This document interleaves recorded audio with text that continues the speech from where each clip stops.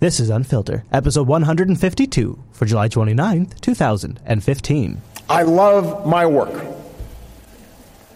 But under our Constitution, I cannot run again. I can't run again. I actually think I'm a pretty good president. I think if I ran, I could win. But I can't.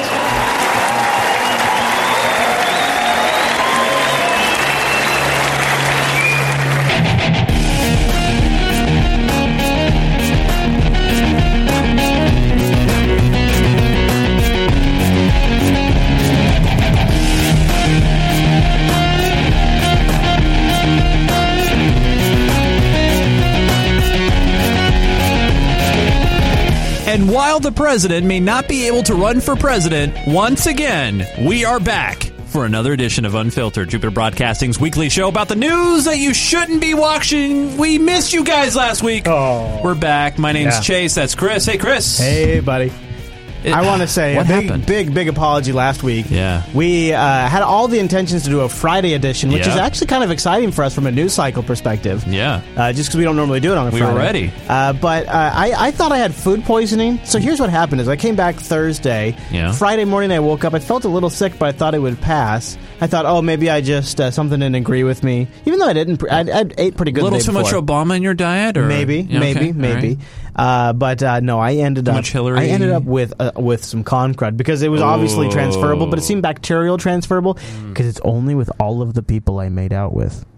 Fair enough. Yeah. Fair enough. Hey, Chase, coming up on this, so big apologies because I wanted to make a post to say we couldn't do it. We did manage to make a Twitter post and update the calendar, but I was in bed for 2 days. Yeah, so, you're out. Yeah.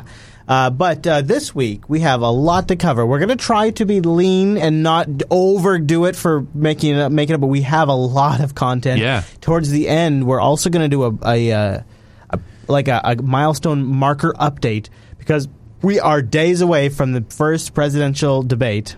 Really? 2016. Yeah. Are we that close? Really? Yeah.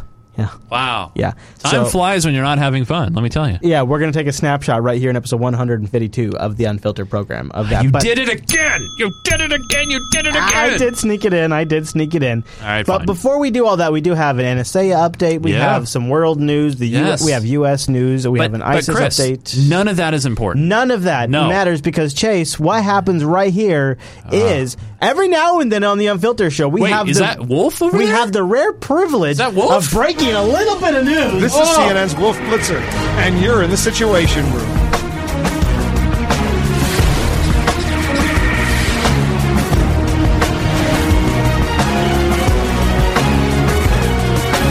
Reporting live from the Pacific Northwest Bureau in the Seattle District, my name is Chris Fisher, and I have a very special report. Now, Wolf, stand by for this. You're not going to believe it. We have a special link up. It's from a website. We can't verify the source. It's coming from YouTube right now, but our special location reporter, Chase Nudis, in the Northwest from the Seattle area. Chase, what are you seeing now? Hi, Chris. It's good to see you. Chase, what are you... Yeah, hi, Chris. It's good to... Hey, Chase, go ahead. You're on satellite... Oh, shit. Just go ahead, Chase. Yeah, Chase, what are you learning? What are you learning? Yeah, so what we're learning here is crime is still very rampant in the city of Marysville, Washington. We got this exclusive security video showing criminals in the act. If you look at the right side of your screen, you will notice a gentleman appears to be of young age walking down the street. And as he walks down the street, you will notice that he was tossing mail as he reads it. Chase. Yes, go ahead, Wolf. Chris. Yeah, Chase, is that your car? Is this your house? Yes, that is... Yes, Wolf, yes, Chris, that is my house. That is my car. Those are hoodlums walking down the street. Yes. I'm Wolf Blitzer. Yes, go ahead, Wolf. Chris. Thanks. Chase, I'm just looking at the report here. This is your second report you filed, both of which have been from your house. Yes, telecommuting is great, Chris. Are you doing any reporting outside of your house? Yes. I'm I'm being told that I have to go. Oh, all right, okay, good. Yeah, so look at you, huh? Yeah. So this the security system's paying off. So here's what happened. I'll just kind of give a little background. I was leaving for work on Monday, and I noticed. If you can come back to my shot real quick one more time. Of course, Chase. Of course. If you right there, see at the end of the driveway that envelope. Okay. Do you see the envelope? Yeah. I see the piece of paper. You see it's an envelope, Chris. It's an envelope. Okay. That's from Boeing. Anyway, you went and looked at it? Well, yeah. Well, it caught my eye because I went and got in my car, and before I got in my car, I was like, "What's at the end of my driveway?" And I noticed there's this envelope. So, what are you learning, Chase? What I'm learning is that people went through our mailboxes through the entire neighborhood. The one thing that's interesting, though, criminals are not very smart. Not only because obviously they got caught on camera or whatever, but they went through mailboxes on a Sunday. Oh my goodness! It's almost like crime doesn't pay. And oh my god!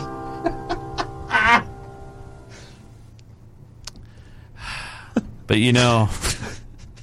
no, actually, you know what you need? You need a new sound bumper. Yeah. Why is that? You're right. You watch CSI Miami? We need like a Chase Nunes crime scene update. No, you need a CSI Miami. You know the guy who puts on his glasses? I don't need that. Horatio? I don't need that. I think that's his name. And, he's the cop. He goes, and I guess crime doesn't pay. Yeah! You know that? Yeah. You know what, Chase? Yeah. Maybe you see those young kids that are rifling through your mail. You know what their problem is? What's their problem, Chris? They didn't have something to focus on. Like the elections. Or... Benghazi? Nope. Or the FBI? Nope. Or the NSA? Cyber war, Chase. Cyber! Well, forget bonfires and archery. One summer camp is all about codes and hacks. It's funded in part by the National Security Agency, the NSA. So it's a summer camp funded by the NSA. Wait, whoa. Time out for a minute. Yeah, okay. Forget about archery? Yeah. Whoa, he pulled that out. I bet the archery players of America are really pissed off by that First of all, why can't NSA camp have archery? I know, why can't they? It seems like that's a good skill for hackers. I mean, I don't know if you've heard, but in the news lately, about that guy who yeah, I know about that guy. That took down the lion? Sure, I know about that guy. You know what he used? He used a bow and arrow. A bow and arrow. Archery. There you go. Is it government-sponsored brainwashing, as some have said, or a good way to recruit the next generation of cybersecurity experts to stop cyber crimes from around? I love that. Look at it. So they got a shot of some kids. They got the stereotypical nerd glasses, shaved head, and he's reading an XKCD comic. Yeah, password strength. Isn't that great? That's great. Well, remember, this is file video. This is on Fox and Friends. This is file video. Morning video here. Yes. On the world. Let's ask A. May Tabor. She runs the Gen Cyber Camp at UC Berkeley. Now, who's that, Chase? Who's that? That's who's that anchor right there, Chase? I don't know. Really? I have no idea who that is. You don't know? That's Clayton Morris. Oh, really? The guy that's on Twitter all the time. Natalie Morris is his. Oh, really? Yeah, I didn't even recognize him. Yeah, maybe it's his eyebrows. He's the guy. He's got a couple of apps in the App Store. He's got his own podcast network. Oh, good for him. Well, yeah, it's great for him. Great guy. Called Cyber. It's one of dozens of summer camps across the country. Nice to see you this morning. Welcome to the show. Thank you. Good morning, Clayton. So how does this camp work? Good morning. Well, the Gen Cyber Camps, as you mentioned, are funded jointly by the National Security Agency and the National Science Foundation. There are about 43 of them in the nation right now in 18 states. How do I get my kids signed up? I was going to say, where was this when I was a kid? I want some of this NSA money. I know, man. I want to be brainwashed. And one of them is at UC Berkeley. So we have 22 students under my watch. I'll be teaching them about cybersecurity and privacy. Oh, I bet you will. Oh, wait. Privacy? Yeah. You have to teach privacy? The NSA funded class is going to teach the students about privacy. I bet you're going to be doing that. Cyber ethics, how to get into cyber ethics. How is she saying this with a straight face? Really? College and be successful in computer science and programming. So obviously, I don't know if the laughing part of this that has come from the criticism is that you guys are teaching ethics on privacy, and yet the NSA, of course, in the heap of criticism over the past year, has been caught red-handed spying on American citizens. Are the students aware of that part of the curriculum? Are they being taught about Edward Snowden? No, absolutely not. We do not teach our students anything about Snowden. That is a bad word. They get detention. If Putin launched an initiative, right, where the Kremlin government was funding the education of students, like this, right. we would declare it as absolute propaganda. Oh yeah, totally. Yeah, but remember, it's now legal for us to do propaganda on the news. It's legal for us to. Side note: I think Clayton Morris is one of those men who looks much better without makeup. He looks worse with makeup on. Just side note there. And of course, the controversy that unfolded. Well, each one of the camps, like I said, there are 43, has an ethics component. But I would say that's not really what these camps are about. We don't so most of my students, when they entered, did not know much about Edward Snowden. Did you notice how she... Snowden. She can't even. You missed something there. Now I don't know if this was intentional. Hold on, or let me not. back it up. Let's see if I catch it. All right. So watch 43 has an ethics component. Did you notice But I would say that. No, let me see here. Okay. All right. Hold on. I got to back it up a little more. So is it a body language thing I'm watching? It's a body language thing. All right. So I'm going to back it up just so I can see her whole reaction. Then I'll see if I can catch it. Okay. I noticed the big thing that jumped out to me. She doesn't even know how to say Edward Snowden's name. So I doubt she's talking much about him in class. Are they being taught about Edward Snowden and, of course, the controversy that unfolded? Well, each one of the camps, like I said, there are 43, has an ethics component. But I would say that's not really what these camps are about. So most of my students, when they entered, did not know much about Edward Snowden. I think, I could be dead wrong, but she had some sort of, she's there to promote this for the NSA, obviously. And I think she has. That aside, maybe I think she has a talking points document. That's what I think. Well, sure. Before you go there, though, she's getting a job funded by the NSA. Yeah. So of course she might not even be there directly for the NSA, but if that's where her paycheck's coming from. But the worst thing is she totally softballed it right up to him when she talked about ethics and privacy. And then how is he, I mean, he's a good reporter. How is he not going to ask her about those things? Well, actually, I was kind of surprised he did ask her about those things. But he did. Yeah, he did. And she was like, They being taught about Edward Snowden and, of course, the controversy that unfolded? Well, each one of the camps, like I said, there are 43, has an ethics component. But I would say that's not really what these camps are about. An ethics component. So an ethics component, if it's a government-sponsored camp, would be the ethics of whistleblowing, not the ethics of should Edward Snowden have done it. That's not what they're teaching. They're teaching how ethical was it for him to betray the trust of his government. Right. So most of my students, when they entered, did not know much about Edward Snowden. We're going into our last week, and we're talking now about nation states and what the cybersecurity issues are at this level. But again, the camps are not about, Snowden, about the NSA. It's an opportunity for the students to learn skills. Now, why did she mention the nation state thing? That makes it sound like they teach that Snowden is a nation state sponsored actor. Talking now about nation states and what the cybersecurity issues are. It sounds like that's weird. Yeah. Why even mention Wait, I mean, makes it sound like we don't really talk to our kids about, we have an ethics Snowden, component. but now in this last area we're talking about weird at this level. But again, the camps are not about, Snowden, about the NSA. It's an opportunity for the students to learn skills in programming, learn about protecting their own privacy, and get them interested in protecting the nation's cyber infrastructure. Wait a minute. Here's a sample of some of the curriculum. Network forensics, protecting private accounts, cyber ethics, and programming, as you mentioned. This is hilarious to me. They're talking about protecting private accounts, yet this is the same agency who wants those encryption codes and those sequences to look at those instant messages that our terrorists are getting. Yeah, and but the public, that's true. But of course they want that. But so does the FBI. It's the FBI that's making the biggest public stink about that. I know, but you're right. Yeah. Being dictated to you by the NSA? Oh, not at all. So each university develops its own curriculum. I was a spearhead with the help of my security faculty on the UC Berkeley campus, developed our own unique curriculum. And our curriculum focuses on privacy. It's built on a teaching privacy curriculum that was also developed at UC Berkeley by the International Computer Science Institute. We are a center, the Trust Center, focused on cybersecurity research and education. So our camp is unique. Go ahead. Yeah, I was going to say, we've seen a number of big hacks over the past couple of months, including the State Department, most notably. How important is it to have these young people learning about cybersecurity? It's super important. We have anywhere from 600,000 to 1 million jobs open in cyber right now in the United States. Cyber chase. And so we need a wealth of individuals to fill these jobs. And as of right now, that pipeline is not there. We're not getting the number of professionals in cyber that we need. In cyber. So the National Science Foundation, the National Security... She almost said NSA. Did you hear it? She almost said it. Let's play it back. So that pipeline is not there. We're not getting the number of professionals in cyber that we need.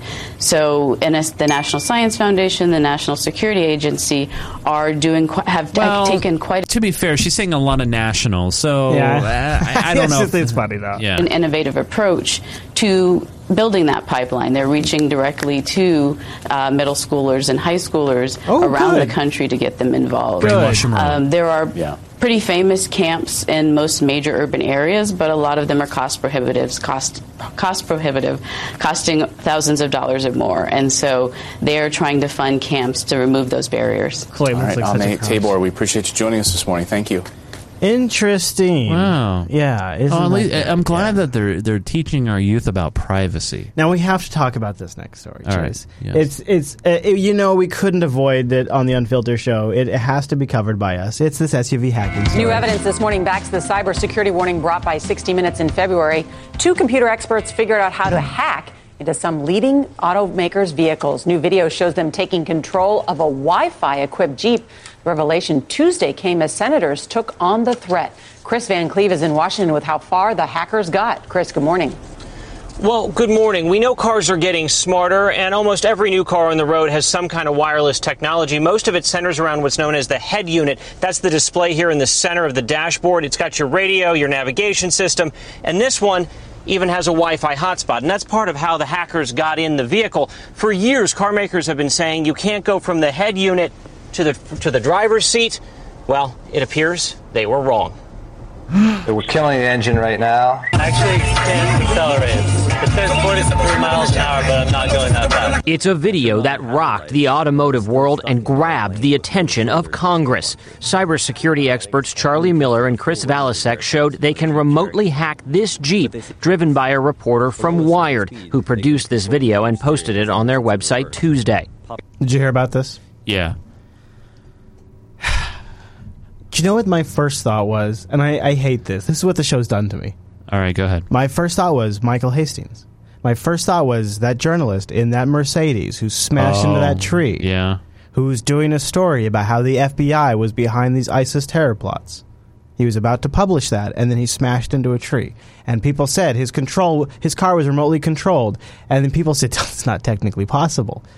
It's not technically possible. But yet his car had all of the components that they're talking about. Now, we just saw in the clip there the driver let go of the steering wheel and let it steer on its own. Mm-hmm. Can he not drive? What would it rip his arms off? Why did he let go of the steering wheel? I wonder how much of this is technically possible. Some of this doesn't seem technically possible to me. Right. But I acknowledge we were that able to access the Jeep Cherokee over its 3G connection. The pair, who work as ethical hackers, were miles away using the internet to get inside the Jeep's infotainment system, controlling the radio and nav system. You know, Noah had a rental car while we were at OSCON. Same thing, right. Microsoft Sync. It was like a year or two old. Right. And all of this stuff is, here's the thing, Chase, is technically I could see how this is possible because are you familiar with the CAN bus system? Yeah. Yeah, so I don't know if you want to. I'm not. I'll just give you my layman's. Yeah, no, that's what I would do. So, a lot of the electronics in a car are using a CAN bus communications infrastructure that, for a relative term, is like a dumb hub that everything is just plugged into. And when you have like an entertainment system, it also is plugged into the CAN bus system because maybe that's how it gets its power. That's how it gets a signal from the engine. Perhaps maybe that's how it gets its signal that the emergency brake has been released, so that way it has to suspend DVD playback. It's connected to the CAN bus interface.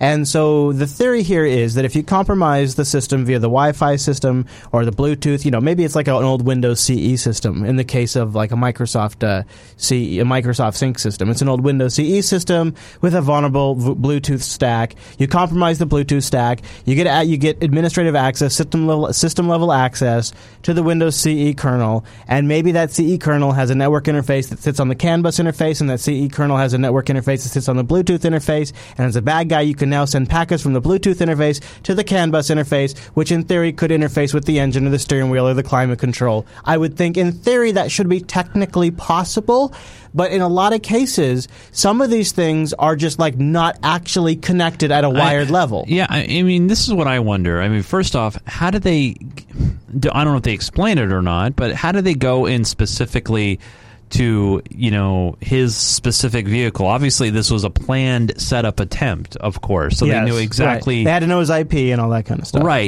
exactly. And then the other things I wonder is, which you would if it was a targeted killing. You might know their IP. Right. I mean, but would he not be able to turn off the vehicle? Would he, to remove the key? Would he not be able to throw the emergency brake? I mean, what about those, or shift to park or to neutral? I mean, those are the basic things that I think about. Let's watch and find out. Let's watch and find out. Who work as ethical hackers. We're miles away using the internet to get inside the Jeep's infotainment system, controlling the radio and nav system. Oh my God. That was a picture of Charlie and Chris in tracksuits that just appeared on the dashboard. From there, we were actually able to move to a different processor that was involved in in-vehicle communications, so things like braking, steering, transmission. The wired video shows the hackers disabling the Jeep's brakes, leaving it to slide into a ditch. They estimate as many as 471,000 vehicles, including Jeep, using the Fiat Chrysler Uconnect system could be vulnerable. This is a huge wake-up call. CNET's Brian Cooley. We're starting to see the world's biggest game of cops and robbers play out not just in the virtual world, but now with things that weigh a couple of tons and have a trajectory. You want to hit the fluids? Oh my gosh. In February, 60 Minutes showed the Defense Advanced Research Projects Agency was able to use a laptop to take over a car. Oh, no. DARPA is trying to develop hack-proof vehicles and provided funding for Miller and Valisek's 3-year effort. But only if they allow backdoors to the government. A report from Massachusetts Senator Ed Markey found earlier this year security measures to prevent remote access to vehicle electronics are inconsistent and haphazard. That makes sense. How concerned are you that hackers may go after our cars? Unfortunately, I think we have to anticipate that they will. The senator is now introducing new legislation to require cybersecurity and privacy protections be applied to cars. We have to begin to build the protections in now, give the warnings now to American families that they could, in fact, have a dangerous vehicle without protection against hacking. The hackers did keep the automaker informed about their efforts to hack the vehicle, and a fix has now been put out for drivers. In a statement to CBS this morning, Fiat Chrysler, which makes the Jeep Cherokee, says FCA has a dedicated team focused on identifying and implementing software best practices across FCA globally. Gail? All right, Chris, thank you very much. He's in the car I love that. So what do you think, Chase? Is there hype there, or is there maybe some actual fire behind this? I think there's a little fire, sure. I think a lot of the car companies, they don't think about these things. They just kind of throw it together and like, ooh, this is cool, this is nice, and they don't think about security. That being said, it leads to the whole Mercedes situation, right? Mm-hmm. And I'm just thinking, gosh, the whole Hastings situation, as it were. Yeah. Hey, let's switch to a worldview here and talk a little bit about Greece. And we haven't talked about it. Well, since our last episode, since we were off the air 2 weeks ago, we're going to go a little bit back in time to the 15th of this month, and there was the debate in progress, and then we'll move forward from there. We'll go now. The Greek Parliament has until the end of the day to swallow the austerity reforms demanded by the European creditors to get a third bailout. The difficulty of the situation is written on the face of the new finance minister, with members of the ruling Syriza party in open revolt. 2 members from the finance ministry have already resigned over the bailout, comparing it to a tombstone. The government overall came to power promising to end austerity. That was their big platform, so their whole platform is we're going to end austerity. Με τα μνημόνια The country cannot move forward with bailouts. The dilemma of bailout or catastrophe is a dilemma to terrorize. The government is bringing a deal made under conditions of unbelievable pressure, under blackmail.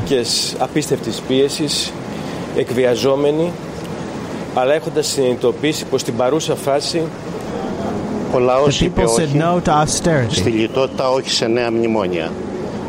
have no right to violate popular will.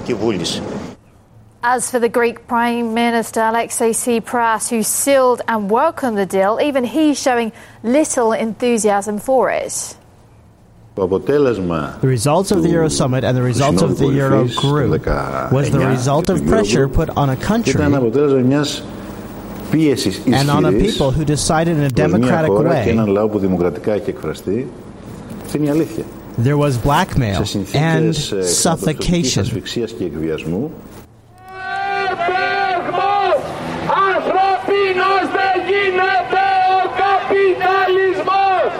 And the Greek people also aren't convinced the deal will benefit the country.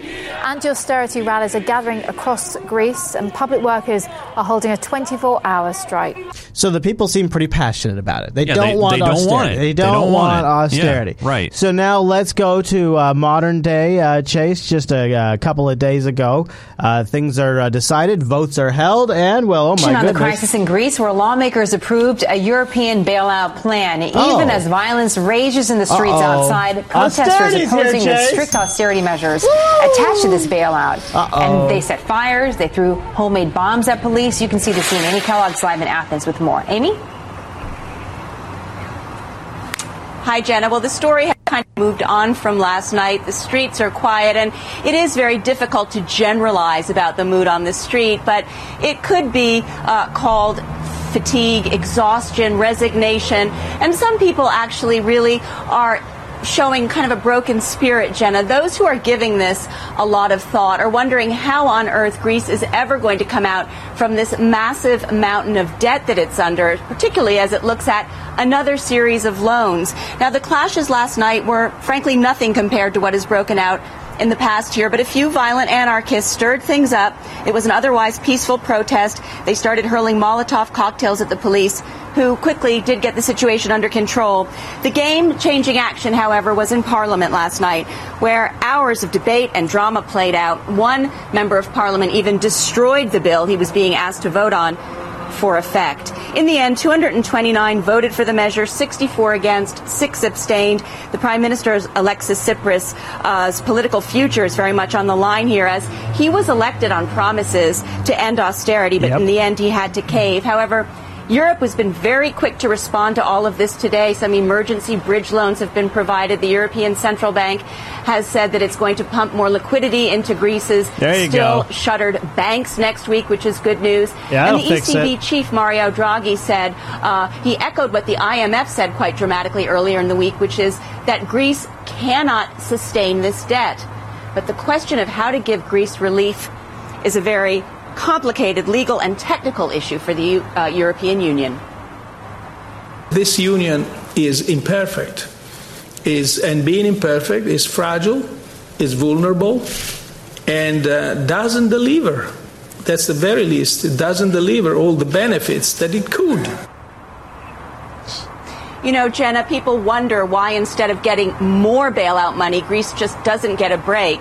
Some argue that it could be given a haircut. But then the problem becomes, what about Portugal? What about Italy? What about Spain? What about other distressed EU economies? That's what I was wondering. So it's all quite complex. And tomorrow, Germany's Bundestag is going to vote on whether, in fact, it is fully on board with this plan. I wonder, I'd like to hear what the Unfiltered audience thinks, unfiltered.reddit.com. Why don't they just get a haircut? Why are they just giving them more and more debt? Why don't they just give them a deal? What am I not missing? Is it because they have to give everybody else a deal? Is that the problem? Setting them up to failure? I don't know. Yeah. It's like, it hasn't worked before. What's different now? I'm not quite clear. Hey, Chase, before we come back in and introspective on the U.S., and then from there we're going to mosey on into some pretty interesting, I love it. I love what we're going to get into, but we will have to spend a little time with ISIS. But we have some domestic matters. But before we get there, before we get involved with all of that, I want to mention our Patreon, patreon.com/unfilter. 409 people, and the 400 marks kind of our benchmark now to make this show possible, now that we have a producer who's helping out every single episode. Right.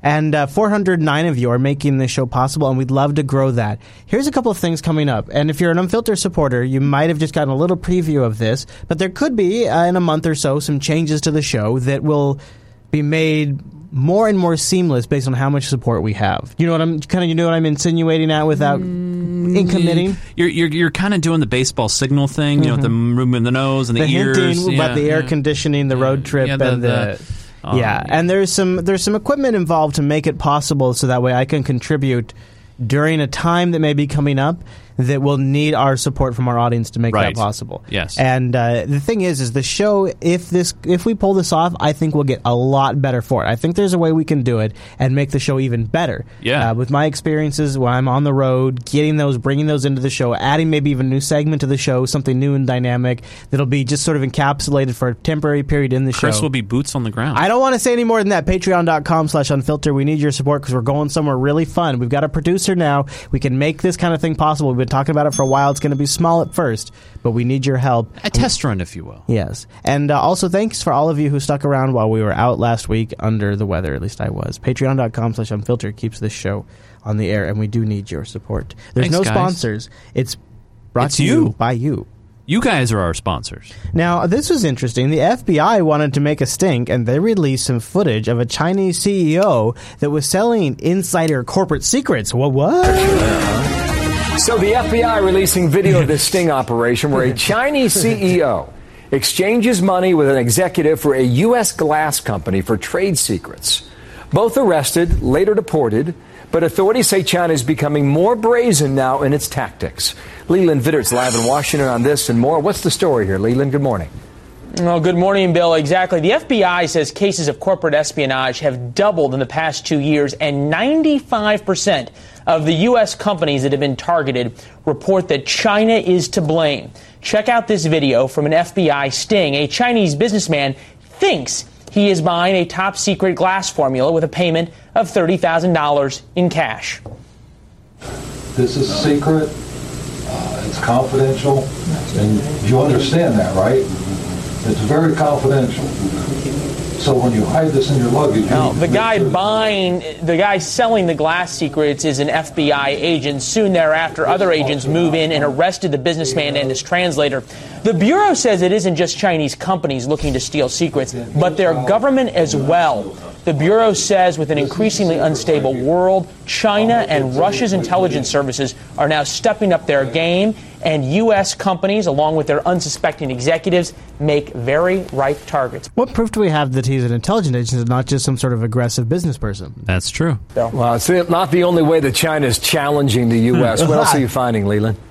Well, exactly, and that is what has the U.S. and our national security folks so worried. Remember, just a few days ago, we learned the administration will not go after the Chinese for that hack of a highly classified government database. Also, in the past few months, U.S. Navy jets flying in international waters have been harassed by the Chinese military, especially over the South China Sea, specifically over these islands you're seeing right now. The Chinese are building them, and they double as military bases. Experts fear they could be used to expand China's sphere of influence all throughout Asia. A source very familiar with the White House's thinking on this says when it comes to China, there are very few levers we have to keep them in check, short of declaring war, either the economic kind or the real kind, Bill. More on this story, right, to come.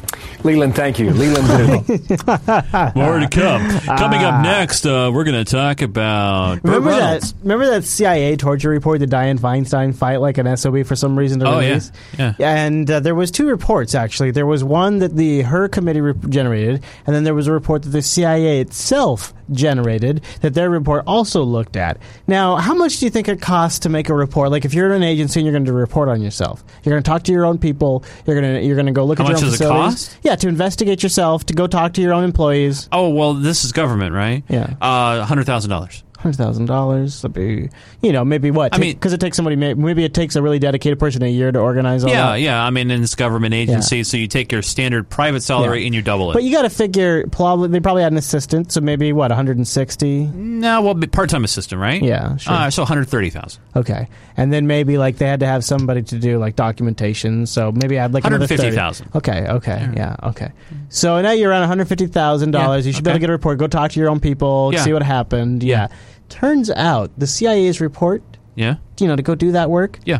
$40 million. What? Obtained documents through a Freedom of Information Act request are shining a light on previous efforts by the CIA to hold out on key details pertaining to alleged instances of torture by the agency. Over 100 pages of contracting documents obtained by Vice News show how the CIA spent a hefty sum of U.S. taxpayer dollars on providing information requested by the U.S. Senate on instances of so-called enhanced interrogation techniques. Now, the price tag on that report, a whopping $40 million paid to a firm called Centra Technology. To a contract firm, buddy. Wow. To a contract firm. Chris, what are we doing, man? I know, man. What are we doing? Stupid podcast. What are we doing? Based out of Burlington, Massachusetts. Now, most of that money went to administrative support since the CIA was insisting that most of this work be outsourced. Now, you might remember when late last year, U.S. Senator Dianne Feinstein took to the Senate floor speaking out against the CIA's reluctance to be forthcoming with the publication of this report. Take a listen. It's no secret to anyone that the CIA does not want this report coming out. Now, in a recent statement made to Vice News, Senator Dianne Feinstein added that those $40 million that the CIA gave to Centra Technology were used to hamper the Senate Intelligence Committee's report, adding that, quote, "Not only was this a waste of taxpayer dollars, but the insistence that committee staff traveled to an off-site CIA facility allowed the CIA to spy on the committee's work. I'm pleased these documents are being released so the public can understand exactly what happened, and hopeful this information will help ensure such obstruction of congressional oversight won't happen again." According to the FOIA documents that were released, Centra Technologies charged the CIA more than $120,000 in a single week. In a single week, Chase. In a single week. Wow. In a single week. Why are we a nation of debt? Why? More than $120,000 in a single week in September for work that we can't even tell you about because it's been redacted from the pages of the released documents. Redacted much in the same way as the U.S. Senate's torture report itself that was released last December. And while we may never know exactly what was in those redacted pages, the few things that we have learned are damning in their own right, such as instances where the CIA used insects, rectal feeding, freezing temperatures and sleep deprivation as methods of these so-called enhanced interrogation techniques, or threats made against the families of detainees, the use of waterboarding, and of course, the instances where the CIA lied to senior U.S. White House officials. Of course, these latest FOIA documents that have been released do help shed some light on the many questions that we've had over why so much money was spent or arguably wasted on the long-awaited Senate torture report. Manuel Rapalo, RT, Washington. We're left to speculate that, but I think a lot of that money went to trying to derail the actual reports. That's got to be where that money went. Wow. Now, Chase, you know, Obama is on his way out, and I think he's got a few things on his checklist. I mean, you heard it from the opening clip. You know, he feels like, you know, if he ran again, he could win. Well, wait till we get to the 2016 section of the show, and I think he might be right. But the White House, I think, wants to get a few things done before he's out. I'd love for me to be proven wrong, but I think it's going to be the case. He wants to see something done with gun control, something, and he also wants to get Gitmo shut the F down. Wait, that was his initial campaign That's promise. why he's got to do it. Gitmo's got to go. Despite terror threats on the rise, the administration making new moves to close Guantanamo Bay. Its reason? Money. It's costing us millions and millions of dollars to house these people in Cuba, and there are better, more efficient, effective ways to do that in the United States. But will closing it cost America more? Hi, everyone. I'm Brenda Butner. This is Bulls and Bears. And here they are, the Bulls and Bears this week. We've got Gary B. Smith, Jonas Max Ferris, John Layfield, along with Lisa Booth and Sasha Burns. Welcome to everybody. Okay, Lisa, Gitmo's got to go? Hi, Brenda. No, I don't think it should at all. And look, shame on the Obama administration, shame on President Obama, because this isn't about the finances. This isn't about money. This is about fulfilling a campaign promise and prioritizing that over the safety of the American people. We have to keep Guantanamo Bay open because not only is it in our nation's best security interest, but our troops shouldn't have to face the same enemy twice. But that's what's been happening. According to the U.S. intelligence director, 30% of the Gitmo terrorists that have been released have re-engaged in terrorism. Jonas, you agree? Look, I've criticized the cost a lot. It is a lot per person, $2.7 million by some estimates. There's nothing in the Defense Department that makes sense financially. Like, you shoot a missile at somebody for $1 million. Like, is that person worth killing for $1 million? Probably not. How about the submarines, which we'll talk about later? But the point is that anybody worth putting in prison at that cost is worth killing. If there's that big of a threat, then you got to keep them in prison at over $1 million a year per person. That person's a big enough threat to kill. There's no reason to put them in prison. Are you buying this? It's pretty brutal, huh? It's pretty bad. I'll let him finish it. Just too much of a cost. So either got to release them, put them in cheaper prisons, or kill them. They shouldn't be going there in the first place. Well, but there is a reason to keep them, and that is to get information from them. John? Yeah, and there's also a human rights problem there of just randomly going by and shooting prisoners because it's too expensive. I didn't expect that from Jonas somehow. But we're talking numbers. Yeah, but we're all talking about cost here. And look, we have an example of this. Camp Bucca, which is the prison that was in southern Iraq, when it was closed in 2011, that is what formed the leadership of ISIS. And you ask, what does that cost? $2.74 billion so far is our fight against ISIS. $9.1 million is what we spend per day. I think there are cheaper ways to do Gitmo. So why do I play all that? So you're wondering, what's the point? That's going to be the argument against it during the 2016 election if it gets pushed that far. So Obama has got to close that S down before he gets out of there, because if that gets pushed into the 2016 election, then that's going to be the argument. I can't take John Layfield seriously about anything. Okay, so before we get out of here, before we get out of all of the U.S. stuff, I have two things I want to cover. All right. Because we're kind of running over on time, man. There is an unbelievable amount of stuff in the overtime folder. Oh, boy. Okay, but we got to get to some of this ISIS stuff. First of all... ISIL, Chris, by the way. Dash. Did you know, Chase, that some are saying... How long do you think it's going to take to fight ISIS? What is your estimation? At least... Oh, well, we can't put a number on it because we got to get the next one up and going. Can I have some overlap? Like Taliban to ISIS? So let's see. We've been fighting. We've been fighting Al Qaeda for a good solid 10 years, right? And we just found out today that the Al Qaeda leader's been dead for 3 years or whatever. So I say at least another 10 years. Okay. Yeah, safe. I'll take 10, and I'll give you 20. New information this afternoon about efforts to degrade and destroy ISIS. Army Chief of Staff Raymond Odierno saying that fight could take 10 to 20 years. The Obama administration has said it would take maybe 3 years. For more on this, let's go straight to CNN's Jomana Karache, who is in Amman, Jordan, for more details on this. Jomana, what can you tell us? Pamela, as you mentioned, that is what General Odierno today was telling reporters, that it is going to take 10 to 20 years. That is longer than what most had thought within the U.S. administration about how long it was going to take to defeat ISIS. And according to General Odierno, it is going to take more than military action. It is going to require economic and diplomatic measures, in his words. Now, this is something that we have heard from experts and analysts over the past year. This is 1 year since that military campaign began, and they have been saying all along that military action, that these airstrikes are not enough to defeat ISIS. This is something that we have been seeing on the ground a year on, and the group still controls major cities, whether it's in Iraq or in Syria, for example. Their stronghold of Raqqa, Iraq's second largest city, Mosul, still under the control of ISIS, where the group is very well entrenched there, and they have not been fought in these strongholds as of yet. And we've also seen, while the group has lost some territory in some areas like parts of Raqqa province, we saw these mostly Kurdish fighters on the ground backed by U.S. airstrikes able to push back ISIS in some of these areas. We've also seen the group gain ground, for example, in a major city, the provincial capital of Anbar province. What's that, Chris? That it's been a year in the ISIS fight. Yeah.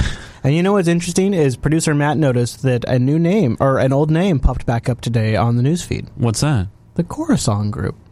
Khorasan? Really? Now, for those of you who don't remember, the Khorasan group was actually the first group we bombed in the fight against ISIS because they were directly linked to Al-Qaeda. We bombed them first before we bombed anybody else in the fight against ISIS. Right. Because they were directly linked to Al-Qaeda, therefore we could do them, we could start this fight under authorization to fight terrorism linked to Al-Qaeda. And it's interesting, here we are a year in, and the Khorasan group is showing back up on our news feeds again. Interesting.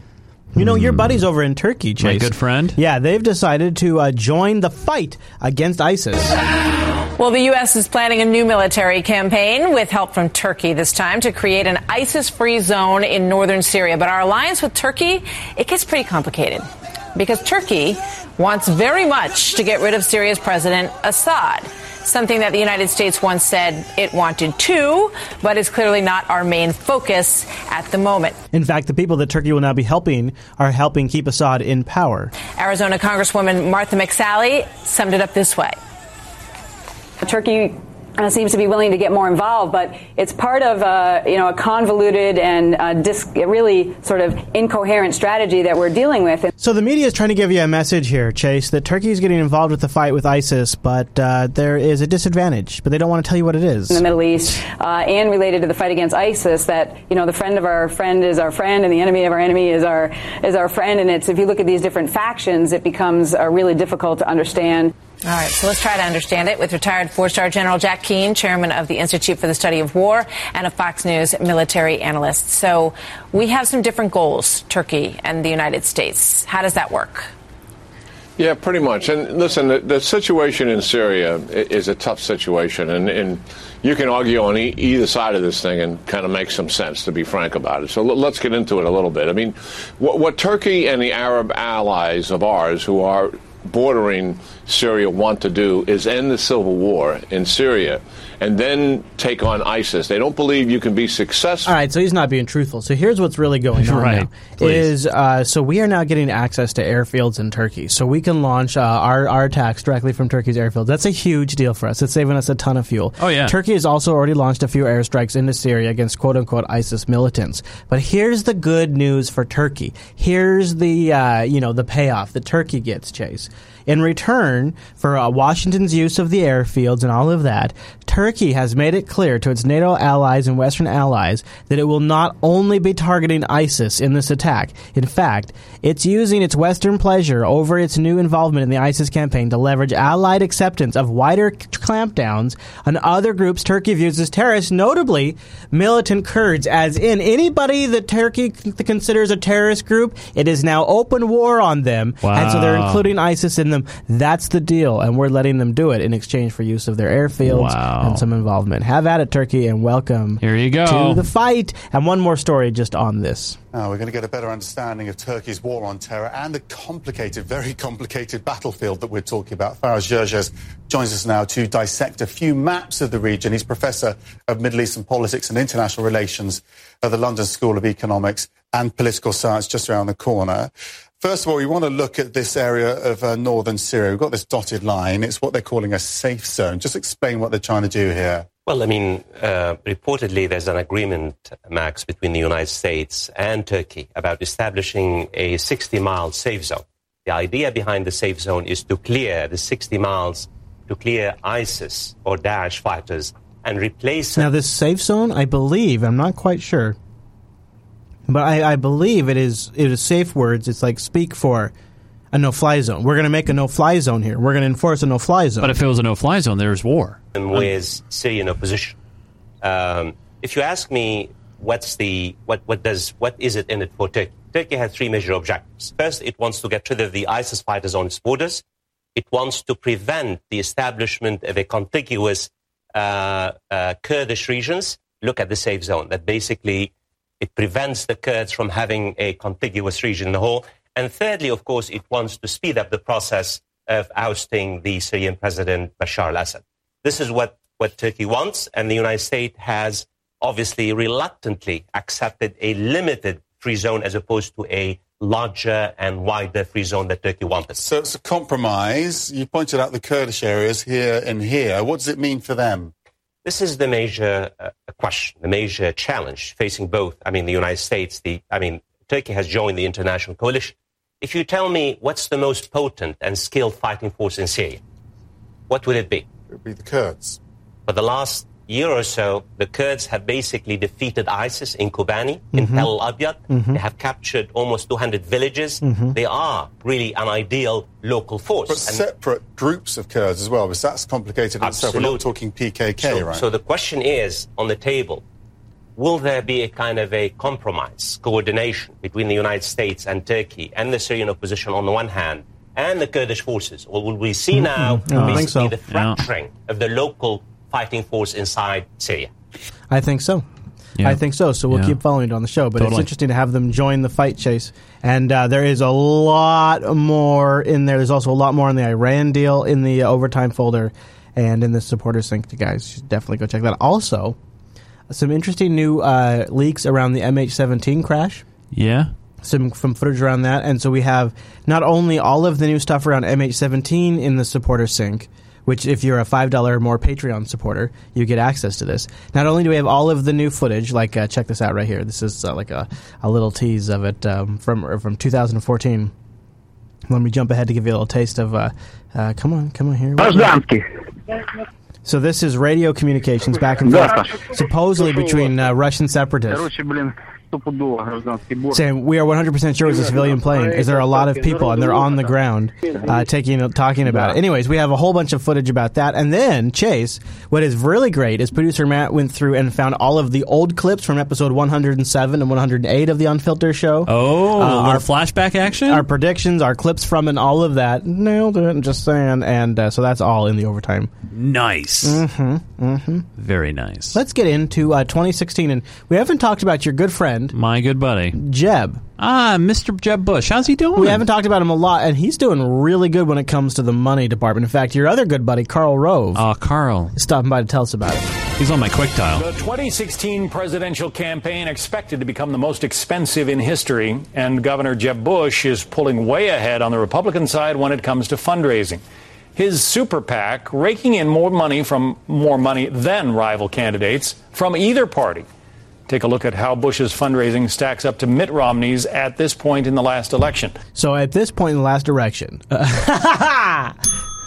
Mitt Romney had $12.2 million raised, and Jeb had $103 million raised. It has $103 million. You know what? Money's not important. That is a pretty big difference. It's not important. The pro-Bush super PAC raising $103 million in the first half of this year, while a pro-Romney super PAC raised just over $12 million in the first half of 2011. Let's talk about it with Karl Rove, a former senior advisor and deputy chief of staff to President George W. Bush and a Fox News contributor. Karl, thanks for being here. The early assessment of Jeb Bush's campaign was that they were going to get into the race, they were going to raise so much money that all the other potential competitors would be scared out of the race. The latter part of that didn't happen, but they sure have raised a lot of money. They have raised a lot of money. I'm not certain they really thought that they'd be able to scare anybody out of the race. That's I think, a simple view. Nobody's going to be, at the beginning of a presidential campaign, scared out of the race by money because they're all entertaining ideas that they can ultimately raise enough to win. But, yeah, it was an impressive number. It's even more impressive when you think about it in this way. Look, he's got a prop. Here are the top four fundraisers. Bush, $114 million between his super PAC and his campaign. Ted Cruz, $52 million between the PAC and his campaign. Marco Rubio, $45. Then Scott Walker at $26. He entered the race after. You know who's not even on there at all? Chris Christie. Yeah. Is that interesting? Why is he not on there? Well, we'll get to that in just a moment. What about Trump? Why is he not on there? You know what? Trump. Yeah, let's talk about Trump. Do you think the Republican leaders are losing their S right now over all this stuff? Yes, totally. Yeah, I mean, Donald Trump is he a joke? Is he a distraction? What do you think? What's your honest gut feeling of him right now? Well, you got a lot of people, and I've seen the comments on Facebook and on Twitter that they're putting their energy and their vote behind him just because he's not the status quo.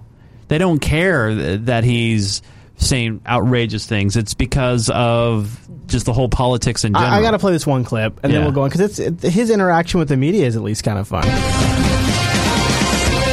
Personal story segment tonight, Donald Trump. New Monmouth University poll says he's way out in front in New Hampshire among likely Republican voters up there.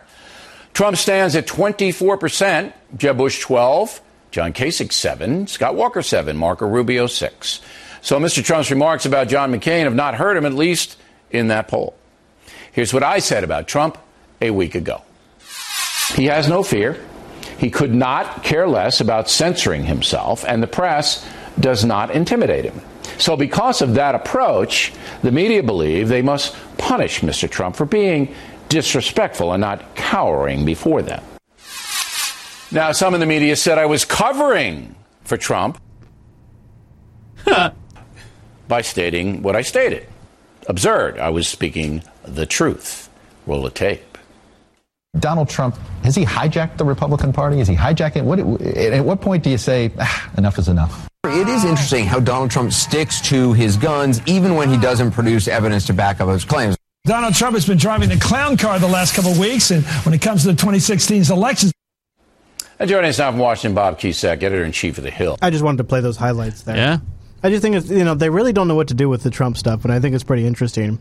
You guys can find plenty of stuff online with Donald Trump if you want to watch more of it. I don't know exactly what our coverage of it should be. So you're thinking, Chris, you're still sticking with Hillary, huh? Let's talk about Hillary for a little bit. Let's see how Hill Dog is doing. It's rough for Hillary. How about those emails, Chris? There is a problem, Chase. Guess what? You got to mind that gap. Fox News alert, new revelations into months of missing Hillary Clinton emails. The Daily Beast reports a 2-month gap. That gap shows no emails between... Can you guess when that 2-month gap is? Do you have a guess? If you're going to guess, when is Hillary Clinton's 2-month gap for her State Department tenure? Oh, gosh. It must be during this whole Libya conflict Clinton situation. and her staff in the period of escalating violence in Libya. Critical time here. Bob Cusack, editor-in-chief of The Hill. And Bob, good morning to you. So our viewers know this is May and June of 2012. It's 3 months before the Benghazi attack. You say this highlights 2 potential problems for Hillary Clinton. What are they? Well, first of all, you have more questions. I mean, 5 months, nearly 5 months after her first press conference to try to put the email controversy to rest, we still have all these questions. And Bill, it goes right to the question of trust.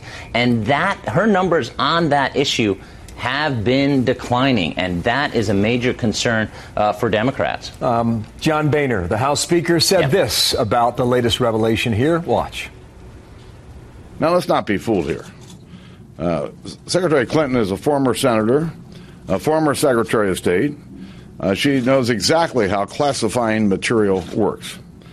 At this point, the best thing for Mrs. Clinton to do is to come clean and just turn the server over to the IG at the State Department. So she says she'll testify, but there's no deal when that will happen. And until the House committee gets all these emails, that's the rub, right? Yeah, that's the rub, Bill. There's no doubt about it. Republicans don't want her to testify until they have all the information, because she's only going to testify once. She has mentioned that. Her lawyers have said, okay, she'll come up to Capitol Hill, but only once. Now, Hillary Clinton and her team has said when she was sending emails at the time, they weren't classified, but we haven't seen all the emails but maybe yet. Now State they Department's are. still going through that process. Hillary Clinton says all those work-related emails should be released, and she favors that. But there is so much concern, I think, among Democrats of what next, what will happen. This is a bit of a sting, I gotta say, that is around her neck now. Chris, what did I predict? You said this would be a problem. I said, and you're like, no, this is gonna blow over. No one's gonna remember this. No one's gonna think about it. There's no way she can say she was out of loop, because she was so tuned into the loop that she had this gaffe. So, that is the land of unconfirmed reports. Yes, we came, we saw, he died. Did it have anything to do with your visit? No. Oh, I'm sure it did. She's talking about the death of Gaddafi right there. Yeah. No, I'm sure it did.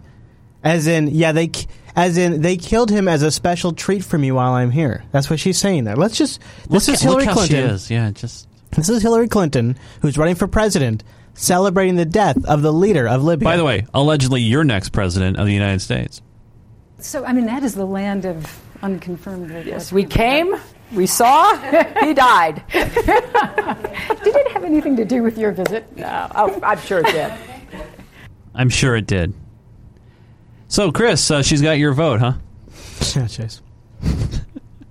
That's the real Hillary Clinton right there. Wow. You can watch that yourself if you'd like. That's in the Unfiltered supporters. Wow. Sync. So yeah, her emails are up. But let's talk about your friend, your buddy, Chris Christie. Oh, what? Hey, how's New Jersey and Chris doing? So we've talked about another friend, Chris. Here's my theory: is so we are just days away from the first Republican debates, and I think after the Republican debates, Chris Christie is going to take the role of vice president. No, he's gonna take over the role in the reality television show that Donald Trump is playing right now. Oh. The straight talker, tell it like it is. But this guy he's an adult. He's gonna actually get work done. Because we're gonna play a little bit of this. Bear with it, because I want you to see how Chris Christie performs as soon as he gets under pressure, and tell me this isn't gonna be a hell of a show. Bring in one of the biggest names in politics today, who wants to be the next president of the United States, Governor Chris Christie. Welcome back to Fox and Friends. Happy to be back. Hey, Governor, first off, as you get ready for the August 6th debate, how important is it for you to be on that stage? Well, listen, it's going to be great to be on the stage, great to be there with the other. He's not actually confirmed yet to be in the debate at this point. Candidates who are competing for our nomination, and I'm looking forward to being in Cleveland on August 6th. Surely. Of course, it all depends on how people rank to get into that 9 o'clock show. Governor, you have said that Donald Trump hurts the credibility of the party. He was talking about entitlements. You say he hurts the credibility of the party. But right now, you look at the polls, for instance, the Monmouth County college poll from New Jersey looking at New Hampshire. He is at 24%, and currently you're at 4%. Yeah, so what's that mean exactly? What's that got to do with what he's talking about? I mean, I don't understand. I know that there are lots of folks who are obsessed with polls right now, but that has nothing to do with the credibility of some of the things that he said. I was asked a direct question at a town hall, and I gave a direct answer. That's what I do. But no one asked about polls except for you guys. Someone asked you about Monmouth poll yesterday, and you blew up. You said the poll is not worth anything, that the guy who runs it doesn't like you. No, I didn't. First off, I didn't blow up. So let's stop with that stuff, guys. I gave my opinion. I've been dealing with the head of the Monmouth poll for many years because it's a New Jersey-based poll. And all I suggest to all of you is go and look at his tweets. If you go look at his tweets, this is not an objective pollster. This is a liberal who likes to spout liberal things, and I think his polls reflect that. So I was just making that observation. I didn't raise my voice. I didn't blow up. All right, so it's kind of funny how he's handling this stuff, right? Yeah. So have you heard about how he handled himself during a town hall meeting? Well, he just said, Yeah, you got to hear this. Yeah. This is unbelievable. 9 days to go until the Fox News Republican debate in Ohio. And as of today, it is still anyone's guess as to who exactly will take the stage in Cleveland next Thursday night. The Real Clear Politics average of all polls, which we don't actually use for this event, gives us a good snapshot of the field. Again, it's not exactly how we're going to make our decision, however. But RCP right now has Trump, Bush, Walker, Rubio, and Huckabee in the top group. Carson, Cruz, Christie, Paul, and Kasich round out the top 10. But, and this is important, Perry, Santorum, Jindal, and Fiorina are all still within striking distance. So the next few days will be critical for the entire field. Case in point, New Jersey Governor Chris Christie, who was campaigning in Iowa over the weekend when someone in the audience started to attack the governor as anti-gun. We cut a little of what followed. Oh, here you go. Listen, I understand you've got a point of view, but your point of view is dead wrong. Go and look at the record. You just raised the .50 caliber rifle as if that was something that I did. I vetoed it. So I don't know where you're getting your information from, but your information is wrong. I vetoed the .50 caliber ban. I also vetoed the law that was passed and sent to my desk to reduce magazine size from 15 to 10. Now, is that somebody who's anti-gun and anti-gun rights who vetoes that as well? I understand if you have a point of view, have a point of view, but have some facts to back it up. What are your facts to back up that I'm anti-gun? Oh, no. All right, so now you're interpreting intent. I had to get muscled into it by who? Who's muscled me? So don't talk to me about being anti-gun as governor and raise something to me that was 20 years ago. This is, I mean, there's a certain point where maybe you kind of cut back and you kind of stop. Yeah, I mean, he made his point. Yeah. It was a good, solid point, and then he needs to dial it down. Debate debate me, come in the top 10, run for president, and come to Fox on Cleveland on August 6th. I think it's interesting that he's so convinced that he's going to get it that he's even mentioning it right here, even though he's not necessarily winning in the polls. It's almost like he must have a friend. I don't know if you caught Megan's statement at the beginning, before she introduced this clip, and talk about, this is not how we're going to pick our top 10 or whatever. I think they're giving themselves an out to pick who they want to pick. Yeah, because he's obviously campaigning to get on there by doing that. Right. And I'm happy to debate you. But here's what you'll have to do then, and what you failed to do this morning. Come up with one fact. No, you didn't. One fact and one thing I've done as governor of New Jersey that's done anything not to support the rights of legal gun owners. This is the kind of garbage that people put out who have an agenda. Work for the candidate you want to work for. That's fine by me. But don't come in front of this group of people and lie about my record, which is what you did. I see. When I see that, I mean, that in some ways it's respectable. In other ways, it almost seems a little out of control because it seems like that required like a level 5 response, and he just gave him like a level 50 response. But maybe he gave the level 50 response because he knew this was being recorded, and he's trying to show that he's being tough and being straight on his record. And he wanted to get it played on Fox News. Exactly, as well, and he did give a plug. Yeah, so what do you think? You going to vote for Chris Christie there, Chase? I don't know. Clinton, Christie, they're all good friends of mine, so I'm not sure. Yeah, you got a tough call there, don't you? I do. You got a really tough call. I do. Yeah, we do. So we have more stuff in the overtime folder if you guys want to go check that out. But we're going to leave it around right about there. Boy, there are so many things in the overtime folder. But Chase, before we get out, there's a couple of vegetables we want to cover. A couple of basics about the Unfiltered show that I feel like if people knew about, it might make them an even better Unfiltered contributor, because they don't even have to support us financially over on the Patreon page if they can't. No, there's lots of ways they could contribute, like maybe in our subreddit. That's right. They can head over to unfilter.reddit.com where you can actually enjoy and engage in the conversation. There's many of you who contribute to the show this way, and we love you because we're able to pull shows, and our producer is able to pull ideas and conversation from that page. That makes me want to give all of them a hug. How can I ever make up for that? Unfiltered.reddit.com. Give them a virtual hug. Yeah. I mean, the cool thing is, I don't know if you noticed, Chris, but there's now over 2,100 readers on the subreddit. That's nuts. It's nuts. It goes up every single week, which is great. Yeah. There's an article on there about Michael Moore film is going to be attacked. Yeah, new Michael Moore film. Yeah, about Michael Moore documentary. Basically the 30-year war we just talked about. I know. I mean, incredible stuff. I love the discussions. That's the best part about it. Yeah, I'd like to see even more. Patreon, go to unfiltered.reddit.com, patreon.com/unfiltered if you want to financially support this show and help us. We're going to be getting on the road soon, and we're going to take a leap of faith here, and we'll need your support to make it actually really viable. Patreon.com/unfiltered. More information as that approaches. It's a little ways out. Yeah. Chase, is there anywhere you want to send people throughout the week? If they want to follow me on the Twitter, I love doing the Twitter thing. Really? At Nunes, Nunes. If you're following me on Twitter, you would have gotten the late-breaking news before anybody else about the security threat to my neighborhood. That seems worth it. Now, Chris. Yeah. People want to follow you during these updates, possible road trip maybe or something. Well, where would be a good place for them to get updates? Well, if I were them, Chase. Yes, Chris. Twitter.com/ChrisLAS. That's mine. Yeah. And then also we have Twitter.com/Jupiter Signal. Ooh. Yeah, that's a network news, broadcast signal. I highly suggest they should follow you, because if they do and you come and visit me next week, they might get some pictures, some inside stuff. And if you're in the Washington area, follow me there, because from time to time I'm going out and grabbing drinks and tweeting about it, doing local meetups. That's another great way to do that. Love also, that. check out JupiterBroadcasting.com/calendar for the Unfiltered live times, when it moves around, when it gets canceled, when it's actually live. All of that gets updated to your local time zone. JupiterBroadcasting.com/calendar. Go to JupiterBroadcasting.com/live to join us live on a Wednesday, and we'll see you right back here next week.